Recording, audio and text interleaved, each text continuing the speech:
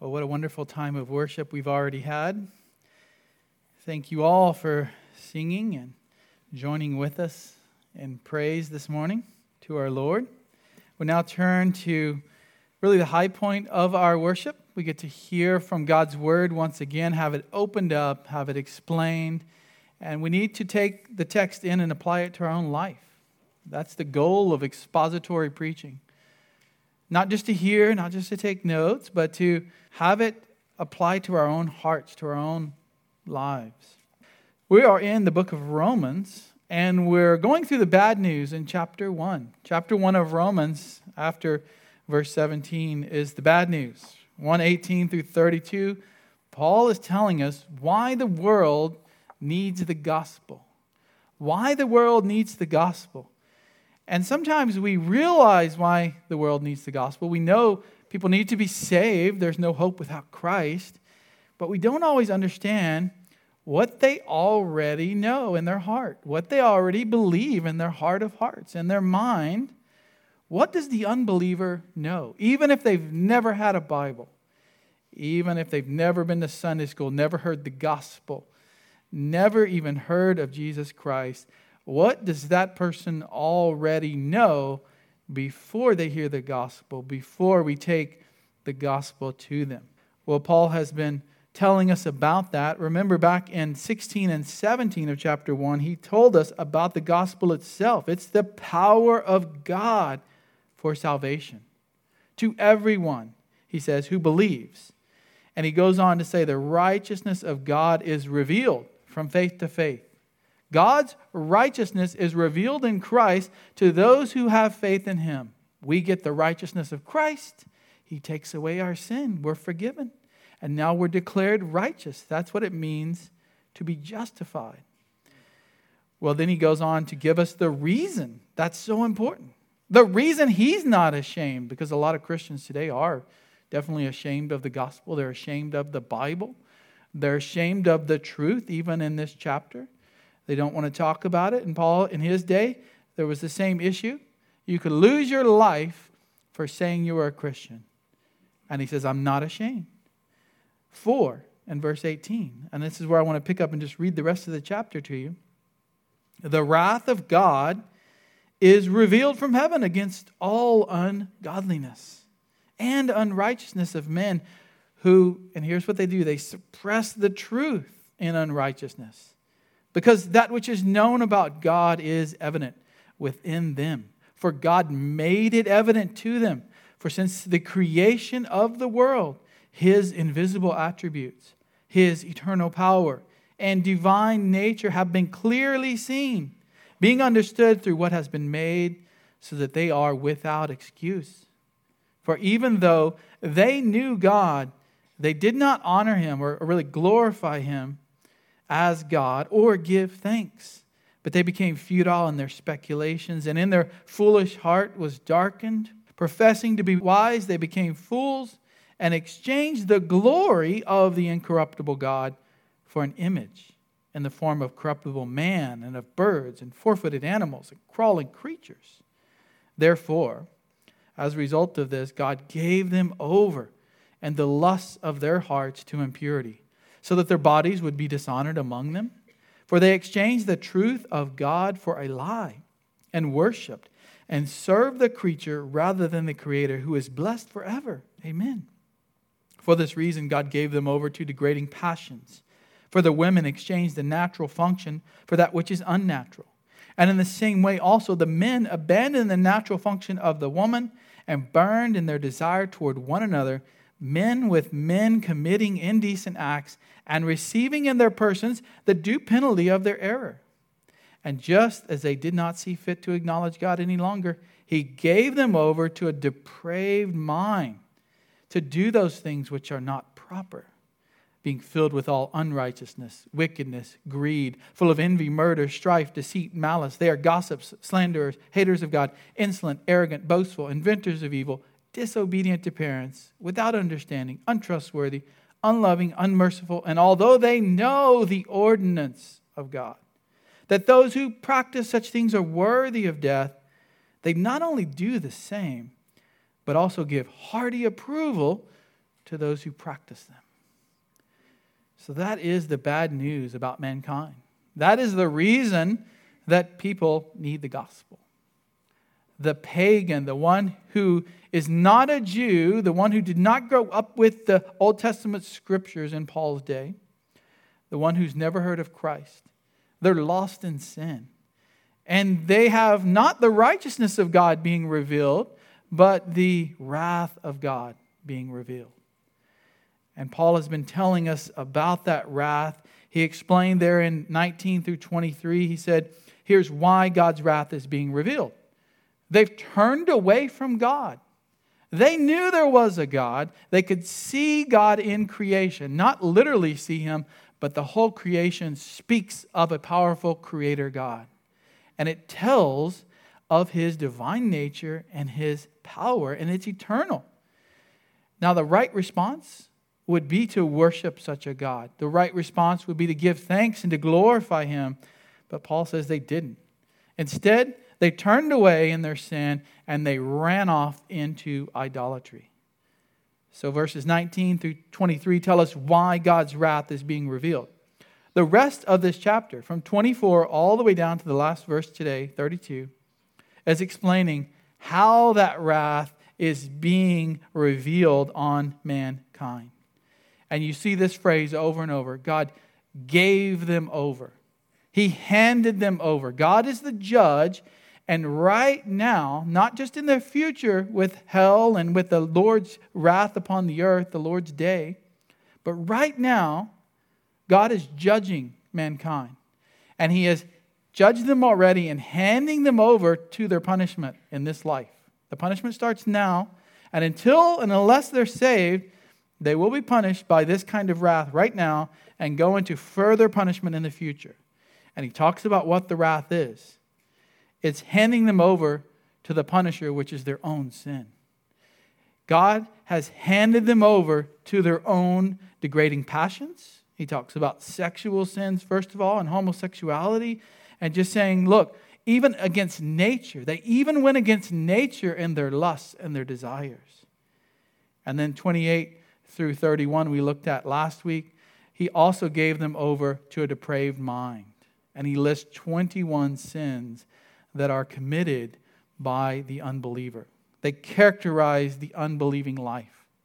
Not to say that every person does all of these sins plus homosexuality, but He's saying, look, all mankind goes after one or more of these sins. And that's why God's wrath is upon mankind. They're without excuse. No one can stand before the Lord at Judgment Day and say, I didn't know, God. I didn't know you. God made Himself clearly seen, clearly evident to them, Paul says. And they will be judged if they don't trust in Christ as their Savior. Well, we come to the end of the chapter, and we see in verse 32, really the worst of the whole list. The worst of the list. When they endorse evil itself. It's one thing to commit sin, but to endorse it in others, to celebrate it, to applaud it, that's really the worst sin that he has in this whole list. And by the way, the bad news doesn't stop in chapter 1. We're going to be spending some time in chapter 2 going through the bad news. In chapter 3, the bad news, all the way till 3:21, where we finally get to the good news. Paul is an excellent prosecuting attorney. He is going to build his case and build his case. So by the time we're done with chapter 3, verse 20, no one who hears these messages, who reads that text and understands it, would be able to say, you know, there's some good people out there that will be saved outside of Christ. Paul makes it very clear that's not going to happen. That is not going to happen. We need Christ. He is the only Savior. The Bible says that for a reason, because it's true. He's the only Savior. Well, just in verse 32, I want to show you today three truths showing why the evil world is under God's wrath. He just sums up the essence of it all right here in this last verse. It's a summary, really, of everything he's covered from 18 down through 32. It's a summary. 3 truths that he shows us right here why the evil world is under God's wrath. First of all, the world knows God's judgment. The world knows God's judgment against sinners. That's the first truth he reveals right here. The world knows it, and they clearly understand God's judgment. It says there in the text, and although they know the ordinance of God. Notice it says they know it. Everyone knows the ordinance of God. They not only know about God, which Paul's already said, and they deny that, but they know the ordinances of God and ignore them as well. They deny their Creator and ignore the ordinance. The word can also be translated regulations, commandments, requirements. He's not talking about the Mosaic law. He'll get into that in chapter 2 when he's talking with the Jews and showing how the Jews are in sin as well. No, he's just talking about natural law, the law that God puts in our heart to know right from wrong. In other words, the unbeliever doesn't have to have a Bible. They don't have to come to church and hear from the Bible to know right from wrong. Everyone knows it. Even your little children. They come out as beautiful angels, and it's not long before they start sinning. And it's not long before we have to do like the Bible says and use the rod to correct them. Because they know right from wrong. They know it. And we have to remind them of it as we punish, as biblical Christian parents. Well, that's all mankind as well. They all know the regulations, the commandments, not the Mosaic law, not the Old Testament. They just simply know right from wrong. Deep down inside, they know, and they simply do not care. They love their sin more than they care for God and His law. And Paul gets very specific. Notice the rest of the passage, the first phrase really. He tells us what the ordinance is.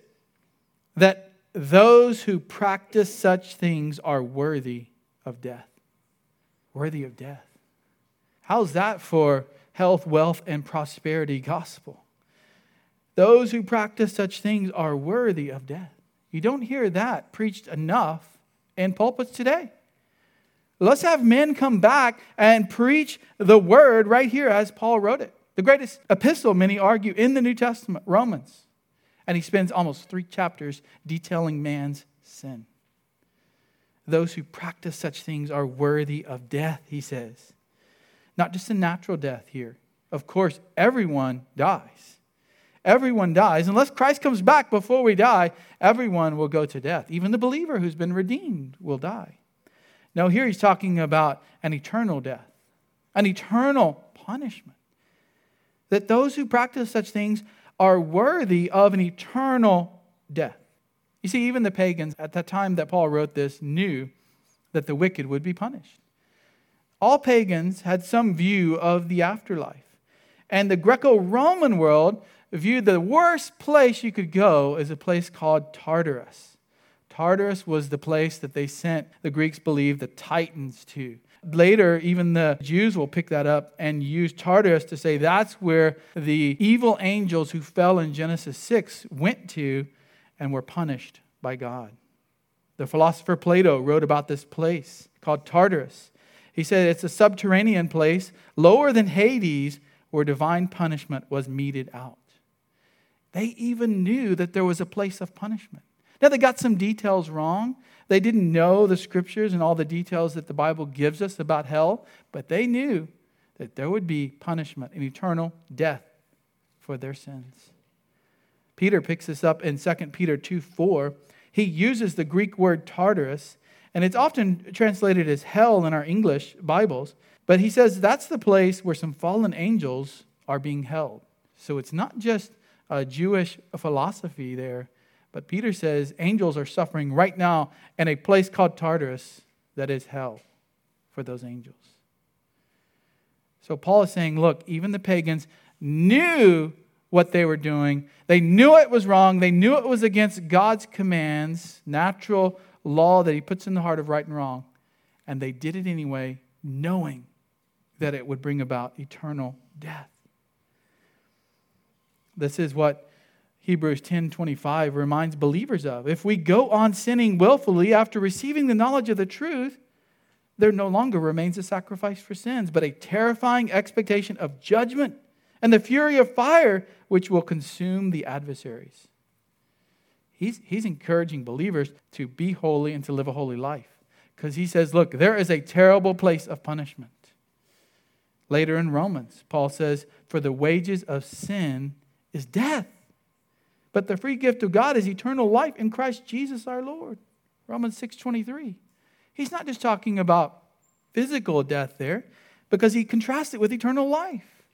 Look, believers have eternal life. But if you live in sin, if you continue in sin, if you're not saved by the Lord Jesus Christ, then your sin will pay a wage. You'll get paid for that sin. And it's death. And because he's contrasting it with eternal life, we know that's eternal death. He gets even more clear in 2 Thessalonians 1:9. He's writing about those who do not know God. Who are those who do not know God? The pagans. And those who do not obey the gospel, that's the Jews who denied the gospel of our Lord Jesus Christ, these will pay the penalty of eternal destruction. Eternal destruction away from the presence of the Lord and from the glory of his power. Everyone knows there is an eternal punishment for sin. Not only do they know God, but they know what is wrong and what will be punished by him if they commit it. And Paul says, even though they know that, they still do it. They don't care. They don't care. And if you remember, many of believers in this room can remember when they were in sin and how little they cared about God. We might have a little conscience prick occasionally, but we sear our conscience and we ran into sin before the Lord saved us. Remember in Acts 28, Paul has been shipwrecked and he washes up with the crew of the ship and the other prisoners. They wash up on this island of Malta. And Malta is south of Italy, part of the Roman Empire at the time. And they're going to build a fire. The natives of the island come out and they build a fire to warm up. And Paul grabs a bundle of sticks and he throws it on the fire. And out from the bundle of sticks is a viper that bites him on the hand. And do you remember what the natives said about Paul? Undoubtedly, this man is a murderer, they said. And though he has been saved from the sea, justice has not allowed him to live. Do you see what they knew? Yeah, they got some of it wrong because they just assumed Paul was a murderer, but they understood that if somebody is a murderer, then they should have justice. Justice would be meted out upon them. Well, then Paul doesn't die, and so they say what? He's a god. He must be a god, because only a god could survive a poisonous viper. So yes, their reasoning is off. Their mind doesn't work. It's depraved, as we've already seen in the passage here. But they still understood that a murderer should be punished by justice. And they even had a god named Justice. So how do they believe such a thing? How do they know right from wrong? Well, it's not just from seeing that there is a God because of creation. But God has actually put in everyone's heart the knowledge of right and wrong. Look at chapter 2, and we'll come to this in chapter 2, but 2:14, and Romans 2:14, he talks about the Gentiles. And he's using this argument to convict the Jews, because even the Gentiles know right from wrong. He says, for when Gentiles who do not have the law, talking about the law of Moses, they don't have the 10 Commandments in writing, they don't have the Old Testament. They do instinctively from their own nature, from their heart, the things of the law. They do right things because they know right and wrong. Sometimes everybody knows murder is wrong, and many people don't commit murder, so they're instinctively obeying the law in that way. Not having the law are a law to themselves. They do have a law. They have a natural law. They know right from wrong. And that they show the work of the law written in their hearts, their conscience bearing witness, and their thoughts alternatingly accusing or else defending them. So their conscience tells them, this isn't right. Murder's not right. Adultery's not right. Homosexuality is not right. It goes against nature. Everyone believes that in their heart of hearts. They have to. God's word says they know right from wrong. So what does this mean when you're talking to an unbeliever? And they tell you, I don't believe what you say. I don't believe in God. The Bible says you already do. Now, they still might not listen to that, but the truth is they do, and you should reason with the assumption, because the Bible says they do, know that there is a God, and they know their sin is wrong. So talk to them about that. Talk to them about judgment. Talk to them about the guilt. Everybody that sins has the guilt of sin. They know things that they do are worthy of eternal death. Talk to them about that. Sometimes people will listen. Sometimes God will use that as a time of salvation, and other times they'll just harden themselves even more and deny the truth. Well, it turns out that we've learned a lot in chapter 1 of Romans about what the unbelieving pagan knows. I mean, modern liberal Christianity will say that people don't know anything about God. It's not their fault. They're just doing their best. If they worship a false God, that God will, this is what liberals say, that God will save them. As long as they're a good Muslim, as long as they're a good Hindu. But Paul said, no. No, God has made himself known to them. We've learned that. We've learned that they've been given over to punishment, the wrath of God. And even though they know they're being punished for their sin, they still do it. So that leads to our second point. Because they have a depraved mind, because they run into sin, even though they know it, the world continues to sin regardless of their knowledge, regardless of what they know. They're sinning against their own conscience. The Bible says that's a sin in and of itself. Even a believer who knows and is convicted that something is not right, if they go against their conscience, that's a sin. This one little phrase, you see in verse 32, they not only do the same. Following the line of argument, although they know the ordinance of God, that those who practice such things are worthy of death, they not only do the same. Now he's going to continue with another point here. But stop just a second and think about it. They know what they're doing will send them to eternal punishment. Now we would think as believers that they would wisen up, that they would figure out to stop doing that. Stop sinning. Turn to the only place of salvation, the only person of salvation, Jesus Christ. But sin makes you stupid, doesn't it? It makes you stupid. I said that when I was preaching through Ecclesiastes. And a little kid came up to me afterwards and said, "You said stupid in a sermon." Now, I did a search. The word stupid is not in most English translations. But some good and godly men have used that word throughout church history to talk about the foolishness of sin. It does. It messes with your mind. It makes you do more sin, even though you know it's wrong to do it. Even though these people knew, Paul says, they know in their hearts committing these sins will send them to hell, it doesn't prevent them from indulging in the sins anyway. Now, no rationally thinking person would go ahead and do that. If you know that's going to give you the death penalty, you're going to go ahead and commit the crime. But sin twists our minds. Until we've been redeemed, until we've been given a new mind that's renewed by the Holy Spirit because of Christ, that is the way the world thinks. That is the way we thought. Speaking of Ecclesiastes, in Ecclesiastes 9:3, he writes, King Solomon says, "The hearts of the sons of men are full of evil, and insanity is in their hearts throughout their lives." He's not talking about a medical condition here. He is saying that they're insane the way they act. Mankind acts insane by running off into sin, doing things that hurt them now in this life and hurt them for eternity. And instead of realizing that death is coming, their natural tendency is not to come to God for salvation, but to run away. It's like somebody who's crying for help, that their jugular has been cut and it's squirting out all of this blood and they've only got seconds to live, and they run away from the paramedics and they run away from the ER thinking they can find help somewhere else. It's insanity, Solomon says. It's been said, the definition of insanity is doing the same thing over and over and expecting a different result. That describes the world. Just doing the same thing over and over. I can just work my way out of this. Yeah, this sin led to some bad effects, but I can work my way out of it, which is just another kind of sin. thinking that you can save yourself, work yourself out of hell? Paul says it doesn't work. The whole Bible says it doesn't work. Mankind thinks they can just sin their way out of judgment for sin. Think about it. That's what it boils down to. I'm going to sin my way out of sin.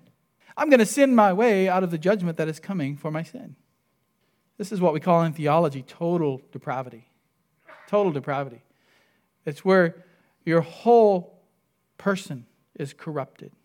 Literally, sin controls every part of a person, including his heart, his mind, and his will. He is spiritually dead. He's blind. He's unable to obey and believe or repent. Some people actually debate whether man is totally depraved. They deny that. And passage after passage is telling us his mind, his heart, his will is totally depraved, and he's unable. He does not have the ability or power in himself to believe in the gospel. He will deny it every time until the Lord opens his heart. You remember when Paul goes and he's on a mission and he comes down to the river and he meets these women who are washing clothes and he preaches the gospel, and it says that the Lord opened their hearts to believe. Because naturally they would just tune it out. They don't want to hear it. Total depravity. Genesis 6:5. This is before the flood. God says that the wickedness of man was great on the earth, and that every intent of the thoughts of his heart was only evil continually. Think about what that passage is saying. Every intent of the thoughts of his heart was only evil continually. I mean, that is really bad news. But that's before the flood, right? The flood took care of all that. God wiped out everybody but Noah's family. Well, Noah's family lands. Noah falls right into sin with drunkenness. But in Genesis 8:21, God is making a covenant with Noah. The reason he's giving this covenant is for the intent of man's heart is evil from his youth, from his earliest days. The intent, the desire of his heart is evil. Have you ever heard that man is born generally good? Have you heard that? That's sort of the world's philosophy, right? I even hear some Christians saying, well, I believe the best about mankind. They'll do what's right. That whole war thing in Europe right now, Eastern Europe, I'm sure it'll all work out because man is inherently good. I know we try to believe that and think the best, but when the Bible says hope the best, it doesn't say deny the truth while you're believing the best about people. Total depravity is real. Jeremiah 17:9, the heart is more deceitful than all else and is desperately sick. John 3:19, this is Jesus, and John is talking about Jesus. And he says, this is the judgment, that the light has come into the world, and men love the darkness rather than the light. They love the darkness, for their deeds were evil. Why do they love the darkness instead of the Son of God who is bringing light? Because their deeds are evil, because they live in sin. To come to the light, they would have to look at their sin in the light and admit that they were sinners. And they can't do that. They love their sin more than the light. Let's go forward in Romans chapter 3. Surely there's some good people out there who are not saved. Good in their heart, right? That's what the world tells us. That's what a lot of the books and movies and media tell us. But here's what Paul says in Romans 3:10. As it is written, he says, look, all that I've said about sin, I'm just going to quote the Old Testament for you. I'm just going to show you in the Old Testament, God's word clearly says, there is none righteous, not even one. There is none who understands. There is none who seeks for God. This is total depravity. Not one is righteous. Not one is good in that they do good things for the glory of God. Now, there are people who do good things for society. There are many unbelievers who do good things for their family. They do good things for their friends. But ultimately, when it comes down to it, they don't do that for the glory of God. They do it for their own glory, for their boasting, for the love they're going to get from someone else, and so on. Go forward in Romans 8.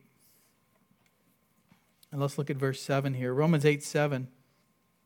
He's talking here about the mind set on the flesh. The unbelievers have a mind set on the flesh, and that is death. That's what he says in verse 6.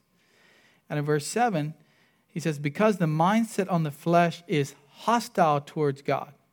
The unbeliever's mind is hostile towards God, for it does not subject itself to the law of God. it is not even able to do so.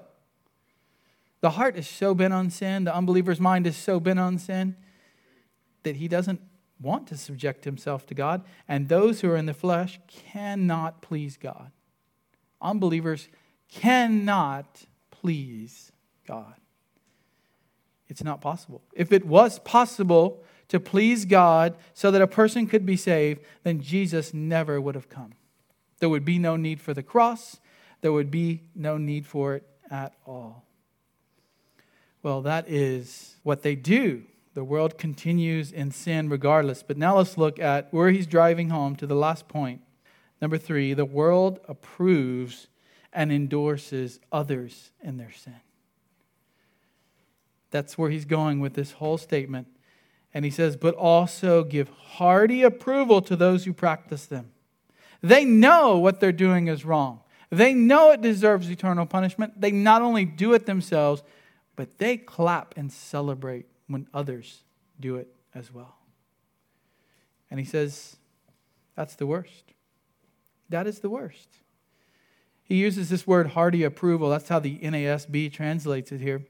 And he's talking here about to join in approval. The word means to agree with, to approve of, to consent, to sympathize, and even there's a sense of celebrate and applaud, a sense of pleasure that someone else is sinning with you, or you're watching and observing someone else sin. The same Greek word is used in a few other places. Let's have a look at them. Luke 11:48. Luke 11:48. And you get the sense here of how wicked people approve of and consent with others who are sinning. Luke 11:48, Jesus says, so you are witnesses and approve the deeds of your fathers. He's talking about the Pharisees, the lawyers. You're witnesses and approve. There's the word. You approve their deeds because it was they who killed the prophets and you build their tombs. He says they're so sinful in their thoughts that they approved of people killing the prophets. And then in Jesus' day, they're building up nice, beautiful tombs for the prophets. Same word is being used there. They're approving the sins of their fathers. Let's go forward to the book of Acts. And Paul uses this a couple of times about his own testimony. And I'm sure if we surveyed the room, many of us would have a similar testimony. We approved of sinful actions before we were saved. Acts chapter 8, verse 1. Here's the word again. Saul was in hearty agreement with putting him to death. When they put Stephen to death, who was there? Who held their coats? Who was agreeing with them, cheering them on in a sense? Paul, who's called Saul here in this text. Saul was in hearty agreement. There's the word, hearty approval. Now he speaks of this again later in Acts chapter 22 and verse 20, giving some more details here. He's giving his testimony in Acts 22 and verse 20. He says, when the blood of your witness, Stephen, so he's talking to the Jews, he's making a speech. When the blood of your witness, Stephen, was being shed, I also was standing by approving. He approved. He didn't get his hands dirty. He didn't throw the rocks that killed Stephen, but he approved. He enjoyed it. He even says in 1 Timothy that he had such a zeal for killing Christians. The idea there is it was an enjoyment that he had to kill Christians. And it says he was watching out for the coats of those who were slaying him. He approved of their sinful actions. The Pharisees approved of their fathers killing the prophets. And now Paul says all mankind goes on sinning, and then they approve of others who sin as well. They applaud it. Hearty approval. It's pure wickedness to agree with, to encourage, to support, to endorse, and to applaud others who sin. If everyone knows that sin leads to eternal death, what does that mean when you're encouraging someone else to do it? You're encouraging them to go to hell as well. One pastor, William Shedd, in the 19th century, said, to take pleasure in seeing another commit a sin implies even greater depravity than to commit it personally. The viciousness is less impulsive and more cold-blooded and satanic.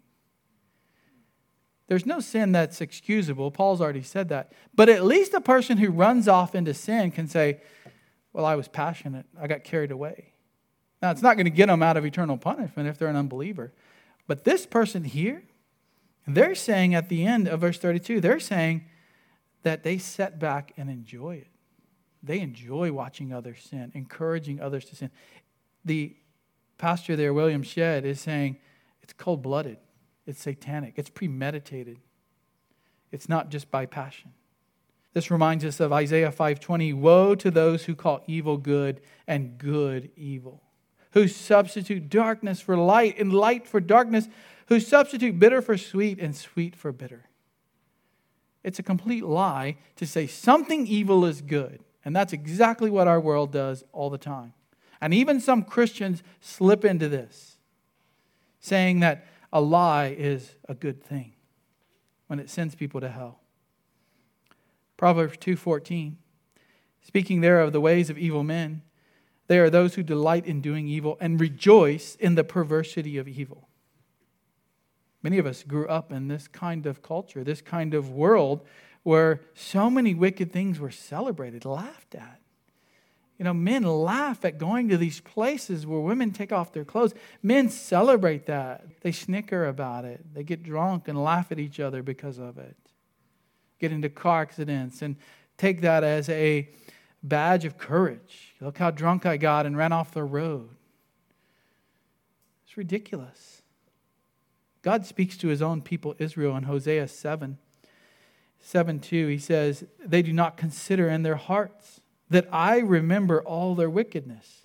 Now their deeds are all around them. They are before my face. With their wickedness they make the king glad, and the princes with their lies. He's saying, look, they even make their leaders happy with their sin. They are all adulterers, like an oven heated by the baker who ceases to stir up the fire, from the kneading of the dough until it is leavened. It's like the heat from a stove. They're all adulterers, just working each other up. Let's look at Psalm 50 and verse 16. Let's see what the psalmist says about this idea of rejoicing in others' sin. Being happy, applauding it. Psalm 50, verse 16. God has something to say about that in many places in the Bible. In Psalm 50, he says, but to the wicked, God says, what right have you to tell of my statutes, to take my covenant in your mouth? He's talking about the Israelites here who've made their promises. They said they would obey God. For you hate discipline, and you cast my words behind you. When you see a thief, you are pleased with him, and you associate with adulterers. He says, look, you promised. You said that you would follow my word, and you're actually celebrating evil. And you're associating with evildoers. God doesn't take that lightly. And in the New Testament, it's the same. Mark 14, verse 10. The life of Jesus here. Go with me there. Look at Mark 14:10. Then Judas Iscariot, who was one of the 12, went off to the chief priests in order to betray him to them. They were what? Glad. They were glad. They were happy when they heard this and promised to give him money. And he began seeking how to betray him at that opportune time. They were happy. We've got somebody who wants to join in our sin, in our conspiracy to kill the Lord. And you know what Paul's saying about that? He's saying in verse 32 of Romans 1 that that's actually the worst sin. There are greater sins that a person can commit. One sin is enough to send anyone to hell, but there are some sins that are worse than others. And Paul says to applaud other people's sin is worse than sinning yourself. Jesus says the same thing in Matthew 18:6. He's talking about the little children. He's really just using that phrase to talk about new believers. Sometimes we think He's talking about children. It would apply to real children if they're new believers. But he says in Matthew 18:6, whoever causes one of these little ones who believe in me to stumble, it would be better for him to have a heavy millstone hung around his neck and to be drowned in the depth of the sea. He takes it serious. If you're going to lead someone else into sin, or we could expand it and say apply and love and endorse and applaud and celebrate, man, that's really, really going beyond the point of eternal punishment. You are going to suffer in the worst punishment in hell. And he does talk about that with different cities that denied his ministry. When he went through those cities, you remember? Woe to you. He says, Sodom and Gomorrah will suffer less than the cities who denied Christ. This is why the old commentator Matthew Poole said, having pleasure in them that do evil is the highest kind of wickedness. Such come nearest the devil who take pleasure in evil because it is evil. People are not only happy about their own sin, but they're happy when they see others and they encourage others and endorse and even give money sometimes in today's world to support others in their sin.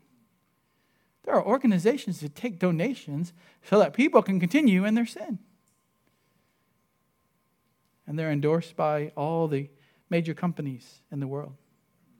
John Calvin said this is the summit of all evils, when the sinner is so void of shame that he's pleased with his own vices and will not bear them to be reproved, and also cherishes them in others by his consent and approbation. That's the exact opposite of what a Christian should do. A Christian, the Bible says, does not rejoice in unrighteousness, but rejoices with the truth. Christians don't celebrate others' sin.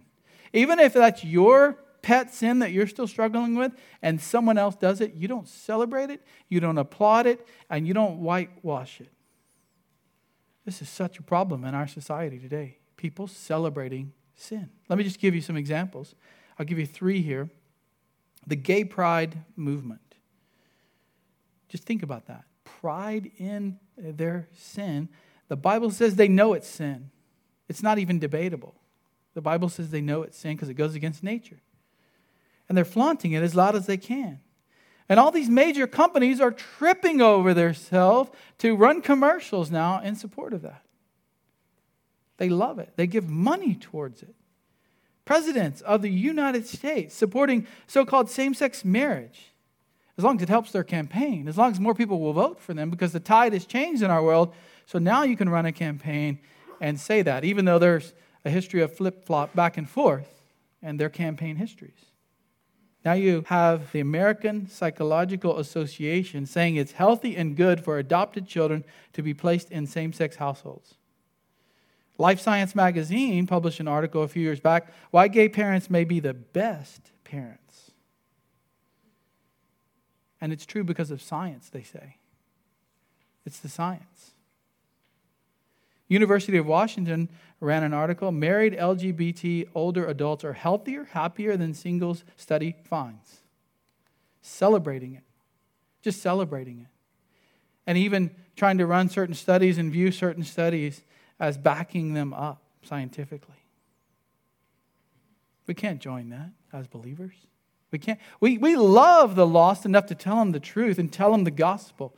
And we don't hate them, and we don't try to harm them, and we don't try to hurt them in any way.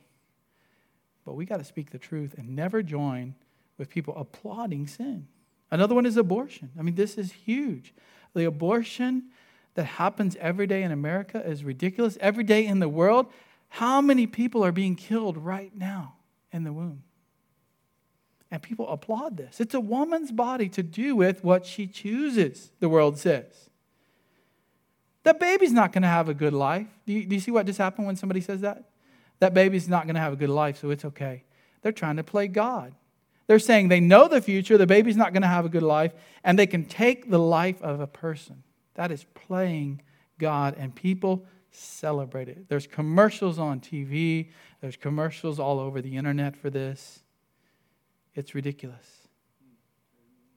No one in society even really wants to talk about it. I mean, yes, thankfully the younger people are beginning to realize because of ultrasounds that that's a life. But the Bible says they know in their heart that it's wrong. They don't have to even be convinced by that. That helps for them to face the truth, but it's wrong. Let's just look at something more general. Let's talk about lies, slander. The world just goes on and approves of it.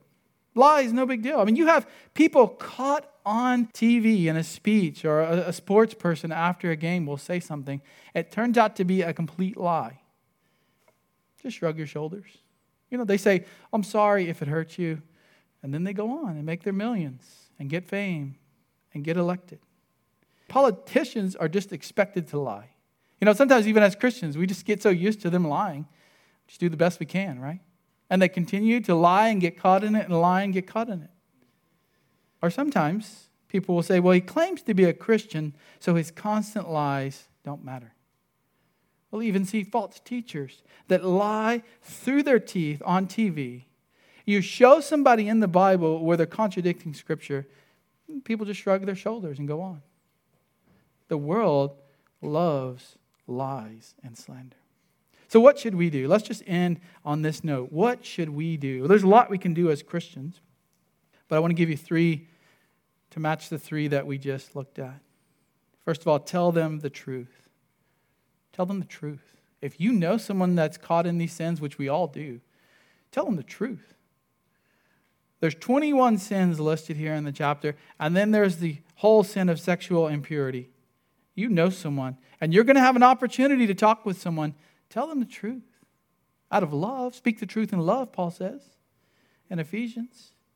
But the Christian's called to proclaim Christ and His gospel. We're not called to celebrate what the world celebrates. We've got to help pull people back from the edge that they're about to jump off into. Or maybe they've already jumped, and we've got to grab them with an arm and say, look, come back. Trust in Christ.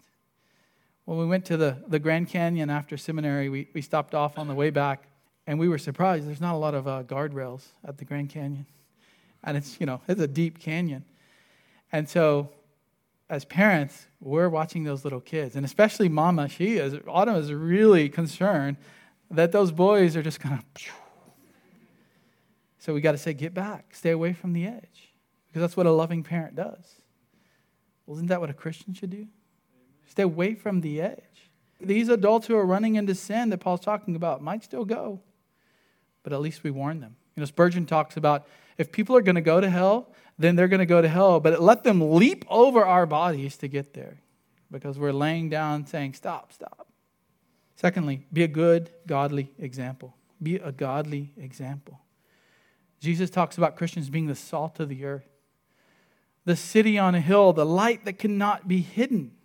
What is he saying there? The salt seasons the earth. It preserves the food that it's put in. A light is something you can see by. A city on a hill is something you can see in the distance and go to. We've got to be a godly example ourselves. We've got to glorify our Father in heaven through our good works, Jesus says. Then people know that there is actually a godly person that I can go to. When my sin puts me in such a place that I need to talk to somebody, they know that's you because you live a godly life. But if you live like them, if you talk like them, if you applaud their sin and say it's no big deal, we'll support you no matter what, they're not coming to you. They're coming to the godly person that they know. Thirdly, refuse to associate with evil. Paul says, do not be deceived. Bad company corrupts good morals. 1 Corinthians 15:33. Sometimes it's as simple as just not hanging around people who are running into these sins. You'll see people today say, well, Jesus ate with sinners. Jesus went into their house and he ate with sinners. He did. And what was his purpose there? Was it to party it up with them and sin too? No. It was to evangelize. And if you want to go into the bar and into the strip clubs and into these places to evangelize, it's probably not a good idea, first of all, for you, because you're probably tempted if you're bold enough to do that. But secondly, you better really evangelize and not just hang out with your friends who are doing drugs, who are drinking, who are partying, who are committing sexual immorality, who are supporting abortion, supporting homosexuality. Refuse to associate with evil. Paul says in Ephesians 5:11, do not participate in the unfruitful deeds of darkness, but instead even expose them. Bring them to light. Expose them. Show people that they're wrong. Even a professing Christian has run off into one of the sinful lifestyles that we saw in Romans 1. Church discipline maybe has to happen. Maybe they're not in the same church that will even do church discipline. But you need to refuse, Paul says, even to eat with such a one.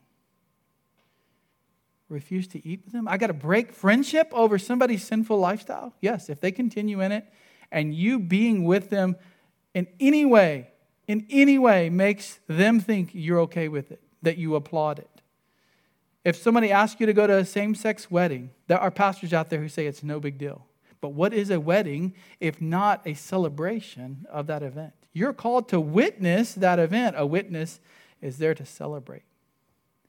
There are people who went all the way to the Supreme Court and they got off. They didn't have to be punished by their states like Colorado and Oregon because they proved without a doubt that it's celebrating a wedding to bake a cake that is a wedding cake for same-sex marriage, to provide flowers. And then Christians are going to turn around and say it's not celebrating the wedding to attend? What else is it but a celebration? If there are people you know who are living in sin and you've gone to them and they will not listen, you will have to eventually break fellowship with them. Holding fast, Paul says, to that which is good. In 1 Thessalonians 5, abstain from every form of evil. We love them enough to tell them the truth, and we love them and our Lord Jesus Christ enough that we sometimes have to not associate with evil. It's very dangerous when someone else says they're a Christian and they are in continuous sin. Because when they say we're a Christian, we just let the guard down. Oh, pagans, yeah, we don't want to be around them. But Christians, it's all good. No, you know them by their fruit. They don't have to live a perfect life to be your friend. But if they're running into sin, tell them and don't associate with them if they continue on. Well, let's go to the Lord right now and let's ask Him to help us with this message and to help us apply it whatever way the Holy Spirit sees fit. Oh Lord, please help us in our study of sinful mankind to realize, first of all, that we were there, that all of us were there. We need to acknowledge that before you. We need to confess that. We're still sometimes even tempted by these sins, but we're so grateful that a genuine believer does not live in these sins, does not continue to practice these sins. And we're so thankful that you've saved us from the eternal death, the eternal destruction that is spoken of in Scripture. Lord, help us to be bold when we take the gospel to unbelievers. Help us to remember that they already know you, God, in some way. They know things about you. They know in their heart of hearts that you exist. And they even know their sins are worthy of punishment. To help us to connect with them just based on that truth. Tell them about the love of Christ and His death for sinners. And Lord, help us to live godly lives. We love you, Lord. We want to point people to you with our words and our lives. Let us live holy lives for Christ. In His name we pray. Amen.